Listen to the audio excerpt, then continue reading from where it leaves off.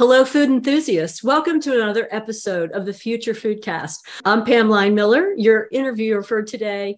We're going to have a fun time today. We've got Dr. William Madden with us. He is a senior partner with Whole Brain Consulting. He has been doing all across the food space. Anything you want to know about operations, he's our guy, and I'm looking forward to hearing a little bit of his wisdom. Welcome to the podcast, William. Thank you for having me. Yeah, we're really excited to have you here. And I don't even know where to start other than why don't you tell us a little bit about what you do right now? And then maybe we'll go into a little bit of history after that. Yeah, sure. So I run the firm with my business partner, Brandon Hernandez. We have roughly 25 people who work for us. Young kid has about 20 years experience. The most senior guy has 56 years. Everybody's been doing their particular task for most of our clients' lifetimes at this point. So they really understand their area. The way that we look at it is our specialists go deep in particular areas. So while I know 35% of what there is to know about it, Chuck will know 110% of baking. So team members in quality are all, high-risk food safety experts. The people in supply chain are all 20-year supply chain vets, dealt with global-based supply chains. The people in co-man sourcing are former directors from Kellogg, ConAgra, Nestle, so everybody's sort of an ace in their individual area. Yeah, that's a lot of big company experience that your people have that you can bring to bear now for your customers that you're currently working with. So who would come to you and what might they ask you for? Like, give us an idea of what Whole Brain Consulting might do. Sure. So we have over 700 clients, and at a given point, we have about 150 active projects. We do a couple hundred sourcing projects a year for figuring out where to get stuff made. So sometimes it's a client coming to us and saying, there's a global pandemic and we make sanitizer. We are 200 million units short, and every day is costing us millions of dollars. So who can make it? That particular instance, we found 15 co-packers inside of 30 days. It costs a fortune because I had 3 guys doing nothing but this all day and night. But we got it accomplished. And then we had, you'll have guys who are just starting out. People who are like, I have grandma's tomato sauce. I really want to get it out there. Who can make it for me? And can you help me, design it towards commercially friendly? Yeah. So I'm hearing you're not only filling in the gaps. I mean, you could do from end to end, but when somebody has a situation and they don't know how to do it or who to go to get it made or source it or figure it out, they're coming to you and you're experts to help them do whatever it is they need to do. So yeah. I mean, like we do a lot of contract negotiations. Goal on that is I always tell my clients, we need fair. I mean, I've only had one that wound up in litigation. All the rest of them seem to be holding strong, or at least, have been renegotiated in a peaceful manner. Well, now we need fair. That's a really interesting thing to say in negotiations, but I guess you've got so much experience. You kind of know both sides, right? Because you've been there. Yeah. I mean, I started off on the co-man side I started off on the brand side, wound up on the co-man side. So I understand what each other's personal brand of hell looks like. And, what I found is that fair contracts hold, and contracts are not win-wins. They're lose-loses. Explain that, William. Well, here's the thing. A contract's viewed as a win-win because people got what they wanted. And the stuff that they lost on, they don't care about. So out of every contract, there's about 100 things. And there's about 4 or 5 that either party really cares about. As long as those 4 or 5 are different, it goes really, really smooth. When those 4 or 5 start overlapping is when you have to get creative. That's when they lose a little bit and you lose a little bit. They don't get the level of flexibility that they wanted. You don't get you don't get exactly what you want. But it's finding that happy medium that's something that both parties can live with. Yeah, I'm going to take that approach into my next negotiation. I hadn't really thought about it that way, and I think most people don't. Obviously, that's why you brought that up. But you're right. When we're butting heads on something, then I'm going to be more on the give side, than I maybe want to be on that particular item if we've got to meet in the middle more than anything. Well, you talked also about supply chain and trying to figure out how to get things made and how to do that. I know you've worked a lot in that area. That is a big issue right now. What is your view of what's happening, what the issues are, how we might solve them? What's your perspective? Well, currently unemployment, I believe the latest figure is 3.5% unemployment, which is considered full employment. You still have 2 job openings for every person who's applying. So, we need to figure out how to get more people quickly in the US. Wages continue to rise because companies are basically bidding for labor. And you have people like Amazon who came out and said $18 an hour minimum wage. Government's been whipping around for 20 years on trying to get it up. Amazon managed to increase the minimum wage around the country overnight because they have warehouses literally everywhere. So the average manufacturing plant inside the budget planned on people working 10% OT. Well, as wages increased, people didn't have to work overtime. It's like I used to have to work overtime so little Jimmy could have shoes to play soccer. Well, now with my wage going from $12 to $19, I don't have to do that. I can actually watch little Jimmy play soccer. And so if I don't have to work the weekends and I've just come out of a pandemic where it's made me reassess my life and what's important, I'm not going to. And that further exacerbates a problem that we already have with labor. I'm really concerned that, with recent Fed increases, that it's going to make capital so much more expensive when it's already at a high. The way that you're going to solve these labor issues is through automation. It used to be automation was, when does it pay out? Do I get more widgets? Do I get people off the line? Whatever it is. Yeah, now it's return on investment for sure. Yeah, now I don't have enough people to operate my line without it. I'm deciding which line runs today. So people are buying equipment left and right. The issue you have is, when it's 3% money or 2% money versus 6, 8, and 10% money, it makes it a lot tougher to be able to afford it. Right. So I think they haven't taken a lot of, and in their defense, it's not something we've seen before. We've never seen this kind of issue. The other part of it is the world operated on just in time. We've been driving costs out of our system since the 40s. And we did a really, really, really good job of it. Problem is we didn't plan for everything to stop and then start again. So we're playing catch up when we don't have the people to run the lines to play catch up. They're competing for all the raw materials coming in because we stopped producing and mining raw materials. So everything's playing catch up in the system. The ports get clogged because for a period they weren't receiving stuff. So then a boat that's scheduled for 26 to 32 day sailing has 109-day sailing. That means he's missed 3 crossings. Yeah. And the people are still on the boat. Oh, yeah. I mean, another problem. I wouldn't want to get on another boat after I was held over 3 times longer than I needed to be. Yeah. I mean, people want to go home and see their family eventually. Money's no good if you can't spend it.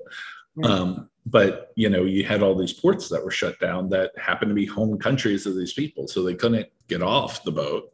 They weren't pulling into the ports where, they were based out of. Mm-hmm. And so you had people who, signed up for a 3-month mission and they're on the boats for a year and a half. Well, so we have it's kind of like the perfect storm I'm hearing you describe a little bit. We had several things on multiple levels that all are contributing to this issue with supply chain and sourcing. And I mean, what's the future look like? What do you see? I mean, do you have an idea?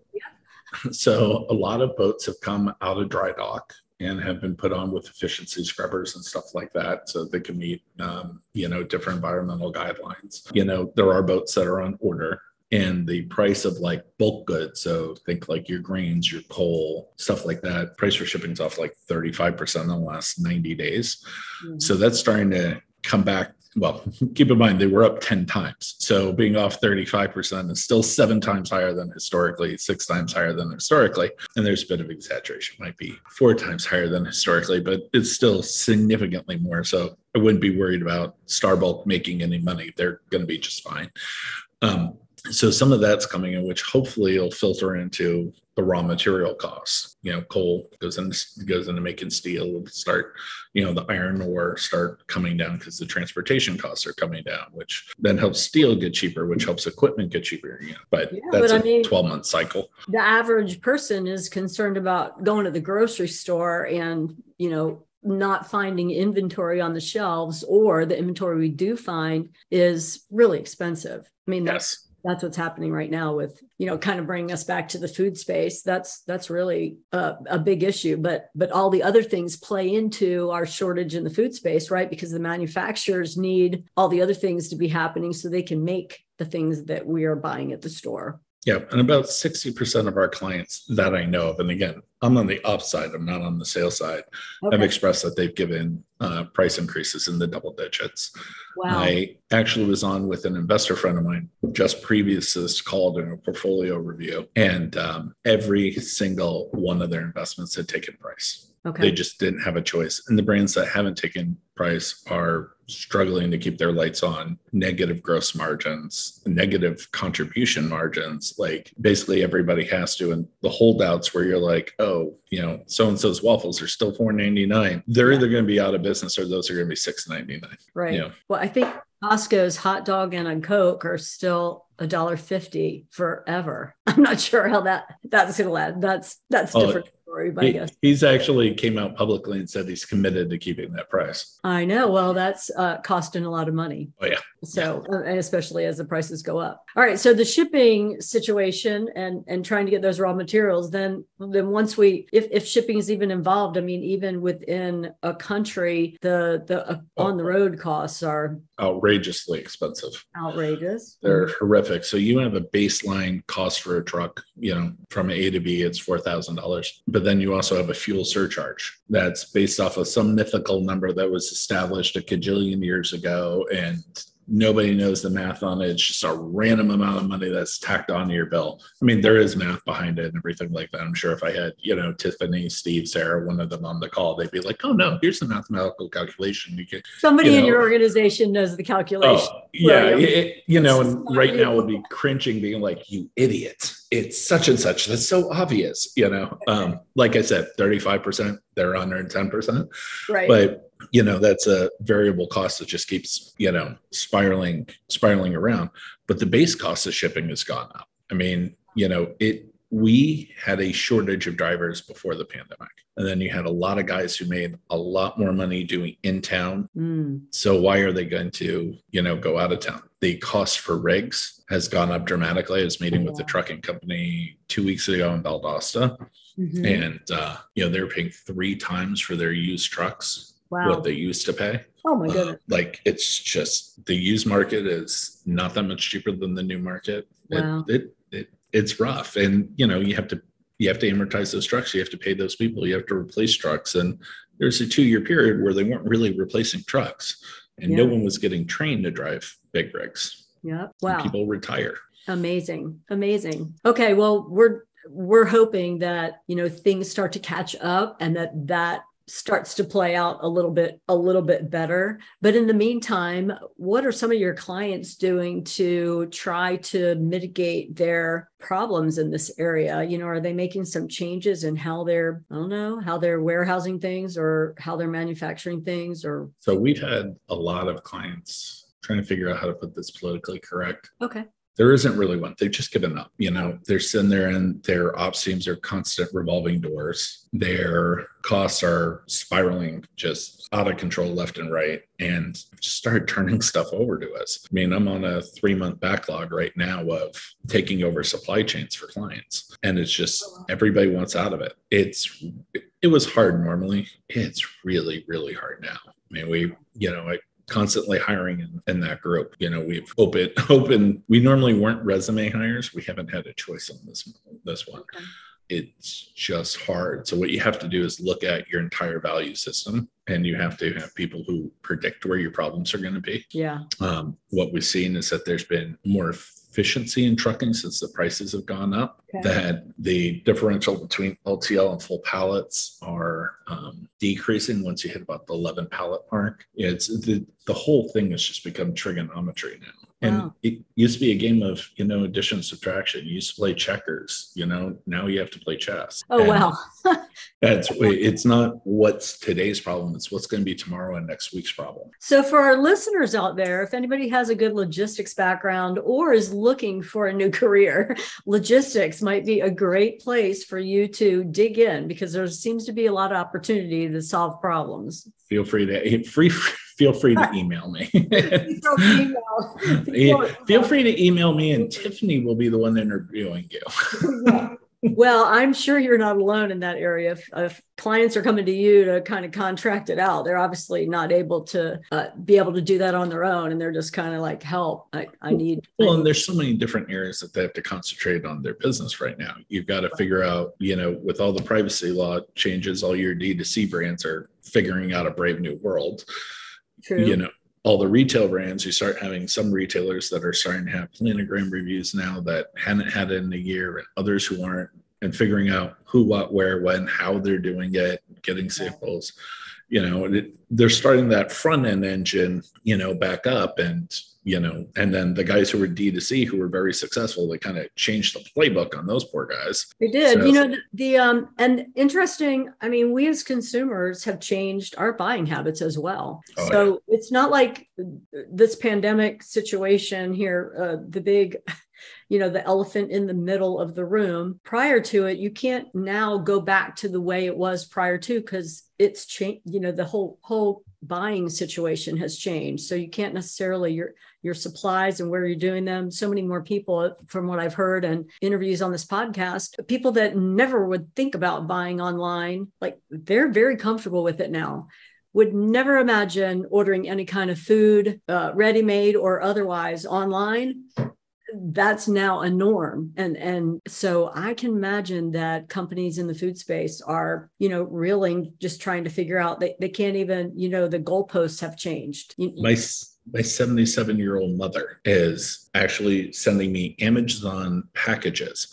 This is the same woman who my entire life would go to the store, buy it, wrap it up in a box, go to the post office, mail the thing to me. Okay. Right. Same woman's just like, Billy, did you know that I can just click on it and it'll send it right to you? It'll go right to your house, Billy. I'm like, yes, Mom, that's literally how I've gotten your birth. I'm like, Mom, you can click the gift option and it'll wrap it. She's like, no. It'll wrap you a gift, Billy. I'm like, yes, you can send it to the grant. She's like, this is amazing. Why didn't you tell me before? I'm like, I literally told you for years, Mom. But yeah, my 77-year-old mother has changed. I'll call you William, and mine's 82, and I'm scared to death because she's got an Amazon Prime membership now. Katie, bar the doors. I don't know what's going to happen. But to your point, this is a profile of a consumer who never would be buying online, always had to go there, touch it, feel it, see, if they were going to buy fruit in the grocery store, they're going to look at it. They're not going to just order it to be delivered, but that has all changed. So yeah, things are reeling. Well, Whole Brain Consulting will have a steady stream of clients for years to come, I'm sure, just trying to work through all this. What other kinds of things are you doing there that might be of interest to our future Foodcast listeners? Actually, a lot of retailers have been looking at how they go to market. One thing that we found surprising is you have like specialty retailers who will have niche categories for them that are significant volume that are related to their primary business, but isn't their primary business. So I'm a $2-3 billion company and I have this $50 million business, but my $50 million business is only filled at a 60% rate. Well, how we're doing this right? And we've actually had a couple of them come to us and be like, look, we know we're not doing it right. We just don't know where it's not right. Can you help us figure it out? And, it was outside of our skill set. And we've done it 3 or 4 times and we actually got good at it. You have a lot of QSRs, quick service restaurants, who, pride themselves on, we make it here and things like that, are migrating away from it. They're like, hey, all right, I have a labor problem in my stores. Mm-hmm. I'm lucky if 2 out of the 3 people show up to work each day. How do I mitigate the issues that I'm having there? Well, I can have, the sandwich made offsite and shipped to my stores and thawed out. Well, all of a sudden they have to figure out, how do I get a frozen program together? Oh, wow. Everything we have is refrigerated through Cisco. And now all of a sudden I have frozen goods going clear across the country. And figuring that whole mess out and, dedicated SKUs, and how is it that I can have something proprietary to me, yet actually get it there and have it not be FedExed, all sorts of just weird stuff going on that, wasn't a problem 3 years ago. Right. And now people are having to, because everything has changed. Well, and also there's like the talk about not making things on site, kind of the ghost kitchens, or there's different names for them, I guess. Is that a solution maybe some of your clients are investigating too, or they have a shared space, or no? So smaller companies will do that. What we've seen that's sort of like that is in the beverage business. There's been certain co-packers that have been setting up like regional hubs, and beverage is real expensive to ship. You don't put a lot of it on the truck. You send in any kind of distance and you're losing money. So there's one group that in particular, I think they have between 4 and 6 plants. I'm trying to remember what it is, but they have them strategically located. And instead of having a bottling line that'll do 600 or 800 a minute, they have bottling lines that'll do 50 to 100 a minute. Mm-hmm. But they'll have them in Atlanta, they'll have them in Arizona, they'll have them in Washington, they'll have them in, Chicago. And so your customer order, and they'll store on site. So your customer orders aren't going